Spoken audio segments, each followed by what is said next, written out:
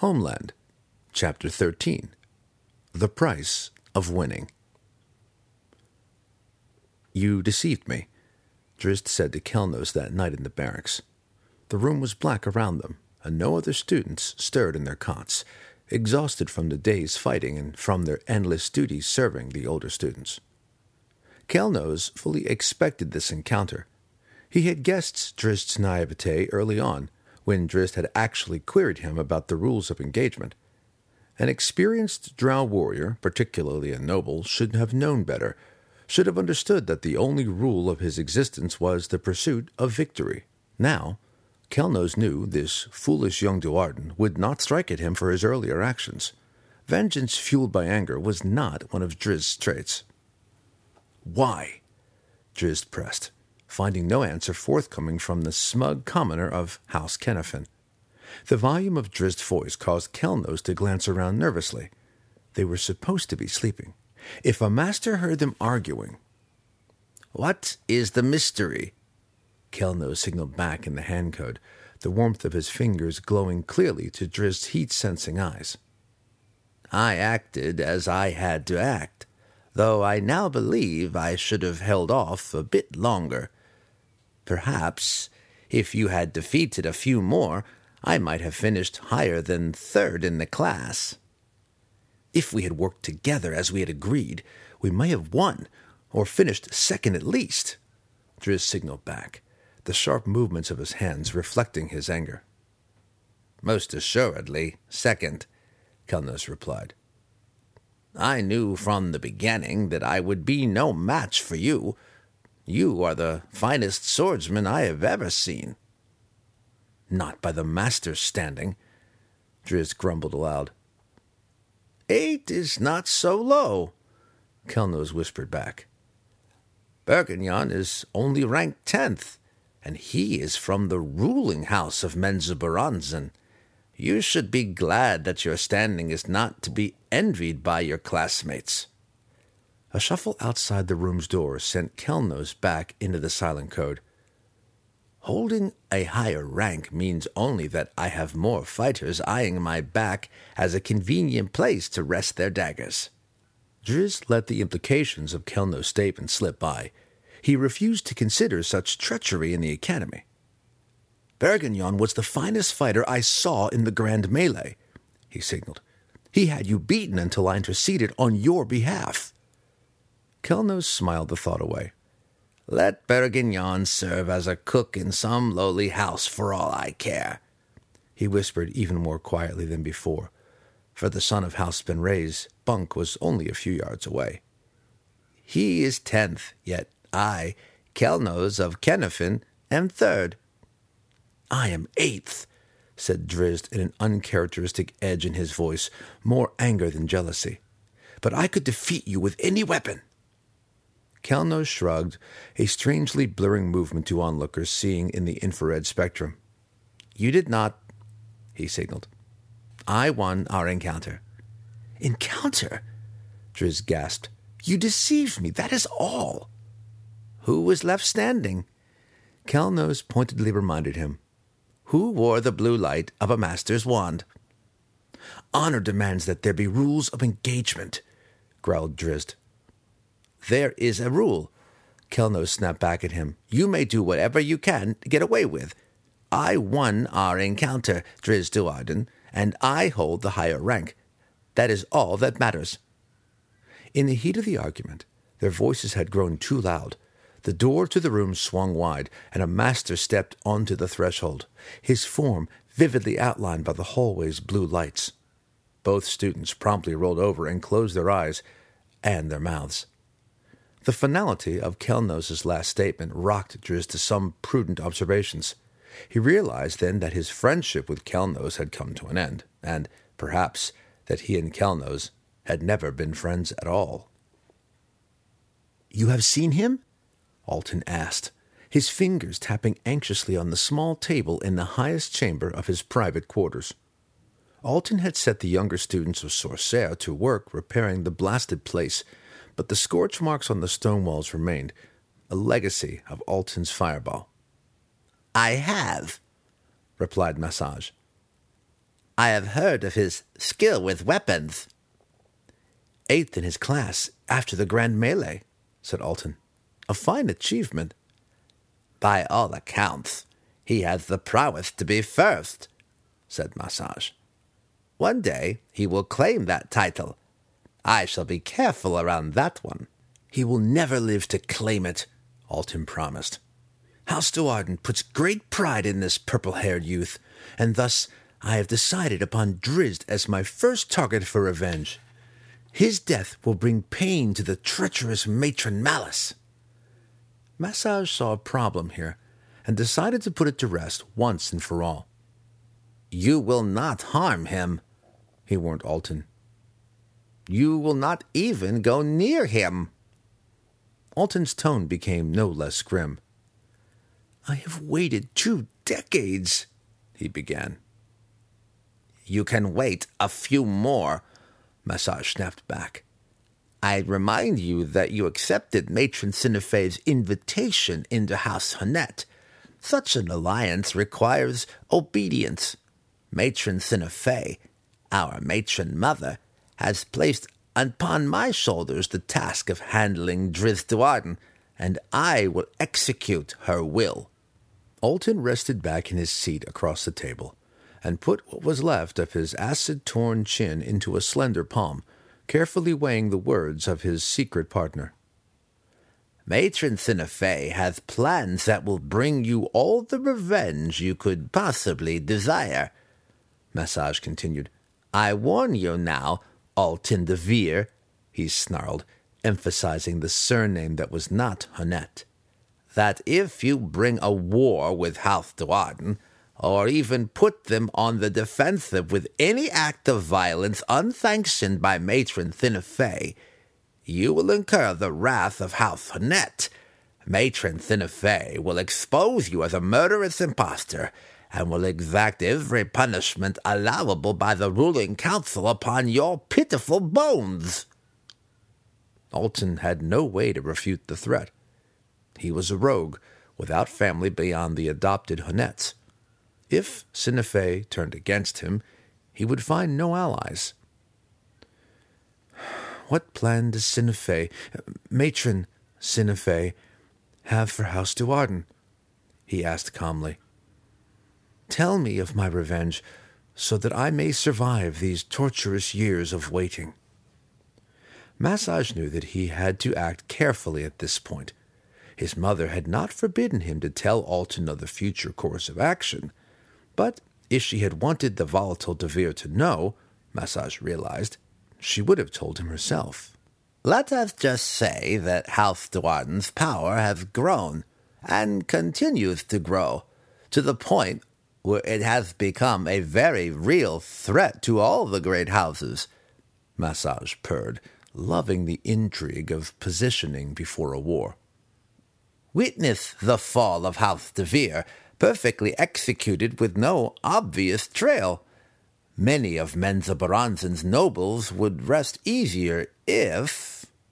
He let it go at that, deciding that he probably had said too much already. By the hot glimmer in Alton's eyes, Massage could tell that the lure had been strong enough to buy Alton's patience. The Academy held many disappointments for young Drizzt, particularly in that first year, when so many of the dark realities of Drow society, realities that Zack Nefane had barely hinted at, remained on the edges of Drizzt's cognizance with stubborn resilience. He weighed the Master's lectures of hatred and mistrust in both hands, one side holding the Master's views in the context of the lectures, the other bending those same words into the very different logic assumed by his old mentor. The truth seemed so ambiguous, so hard to define. Through all of his examinations, Drizzt found that he could not escape one pervading fact. In his entire young life, the only treachery he'd ever witnessed, and so often, was at the hands of Drow elves. The physical training of the Academy, hours on end of dueling exercises and stealth techniques, was more to Drizzt's liking.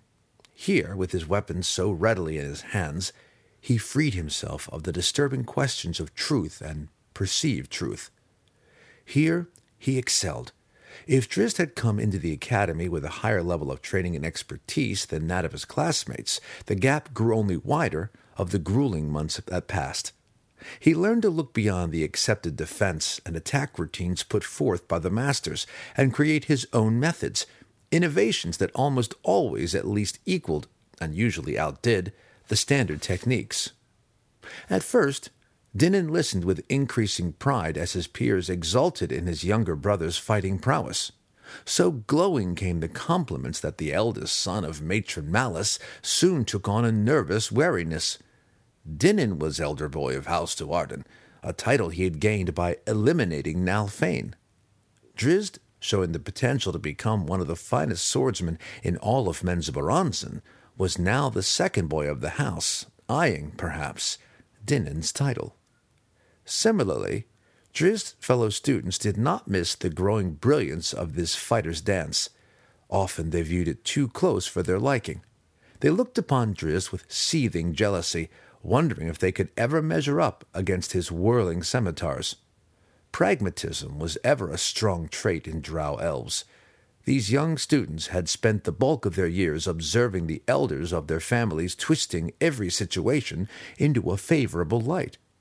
Every one of them recognized the value of Drizzt Do'Urden as an ally, and thus, when the Grand Melee came around the next year, Drizzt was inundated with offers of partnership.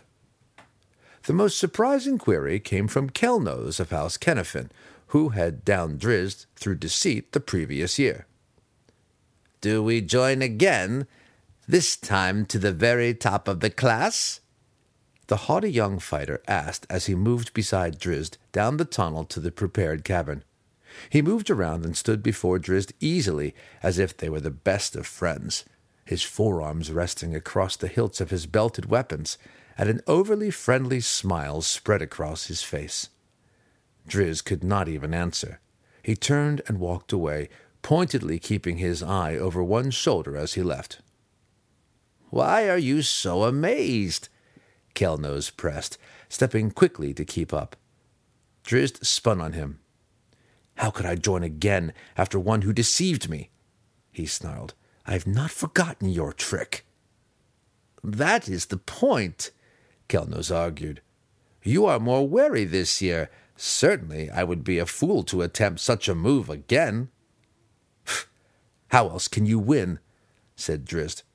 "You cannot defeat me in open battle." His words were not a boast, just a fact that Kelnos accepted as readily as Drizzt. "Second rank is highly honored," Kelnos reasoned. Drizzt glared at him. He knew that Kelnos would not settle for anything less than ultimate victory.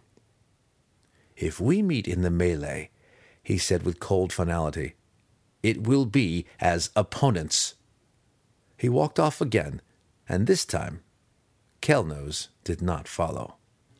Luck bestowed a measure of justice upon Drizzt that day, for his first opponent and first victim in the Grand Melee was none other than his former partner. Drizzt found Kelnos in the same corridor they'd used as a defensible starting point the previous year, and took him down with his very first attack combination. Drizzt somehow managed to hold back on his winning thrust, though he truly wanted to jab the scimitar poles in Kelnos's ribs with all of his strength. Then Drizzt was off into the shadows, picking his way carefully until the numbers of surviving students began to dwindle. With his reputation, Drizzt had to be extra wary, for his classmates recognized a common advantage in eliminating one of his prowess early in the competition. Working alone, Drizzt had to fully scope out every battle before he engaged, to ensure that every opponent had no secret companions lurking nearby. This was Drizzt's arena, the place where he felt most comfortable, and he was up to the challenge. In 2 hours, only 5 competitors remained, and after another 2 hours of cat and mouse, it came down to only 2, Drizzt and Bergagnon Benray. Drizzt moved out into the open stretch of the cavern. "Come out, student Benray," he called. "Let us settle this challenge openly and with honor." Watching from the catwalk, Dinin shook his head in disbelief. "He has relinquished all advantage," said Master Hatchnet, standing beside the elder boy of House Tuarden. As the better swordsman, he had Bergignon worried and unsure of his moves. Now your brother stands out in the open, showing his position. Still a fool, Dinin muttered. Hatchnet spotted Bergignon slipping behind a stalagmite mound a few yards behind Drizzt. It should be settled soon. Are you afraid? Drizzt yelled into the gloom. If you truly deserve the top rank, as you freely boast, then come out and face me openly. Prove your words, Bergignon Benray, or never speak them again. The expected rush of motion from behind sent Drizzt into a sidelong roll. Fighting is more than sword play, the son of House Benray cried as he came on, his eyes gleaming at the advantage he now seemed to hold. Bergignon stumbled then, tripped up by a wire that Drizzt had set out, and fell flat on his face. Drizzt was on him in a flash, scimitar pole tip at Bergignon's throat. So I have learned, Drizzt replied grimly. Thus Aduardin becomes the champion, Hatchnet observed, putting his blue light on the face of House Benray's defeated son. Hatchnet then stole Dinin's widening smile with a prudent reminder, elder boys should beware second boys with such skills. While Drizzt took little pride in his victory that second year, he took great satisfaction in the continued growth of his fighting skills. He practiced every waking hour when he was not busy in the many serving duties of the young students. These duties were reduced as the years passed. The younger students were worked the hardest, and Drizzt found more and more time in private training. He reveled in the dance of his blades and the harmony of his movements. His scimitars became his only friends, the only things he dared to trust. He won the Grand Melee again the third year, and the year after that, despite the conspiracies of many others against him. To the masters, it became obvious that none in Drizzt's class would ever defeat him, and the next year they placed him into the Grand Melee of students 3 years his senior. He won that too. The academy, above anything else in Menzoberranzan, was a structured place, and though Drizzt's advanced skill defied the structure in terms of battle prowess, his tenure as a student would not be lessened.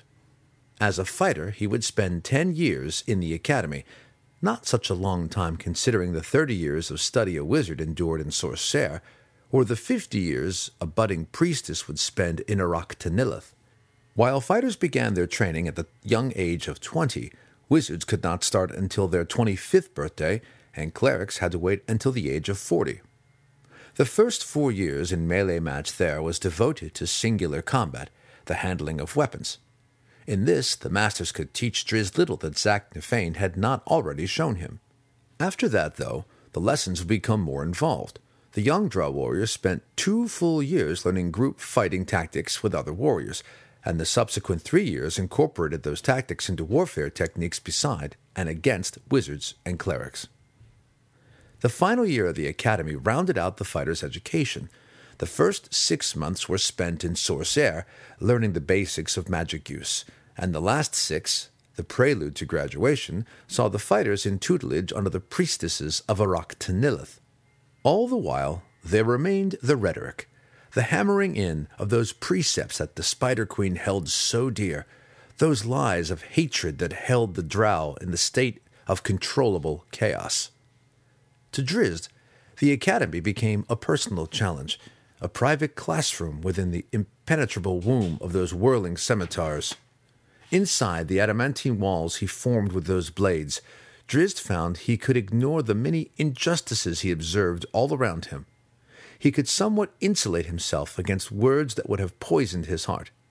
The academy was a place of constant ambition and deceit, a breeding ground for the ravenous, consuming hunger for power that marked the life of all the Drow.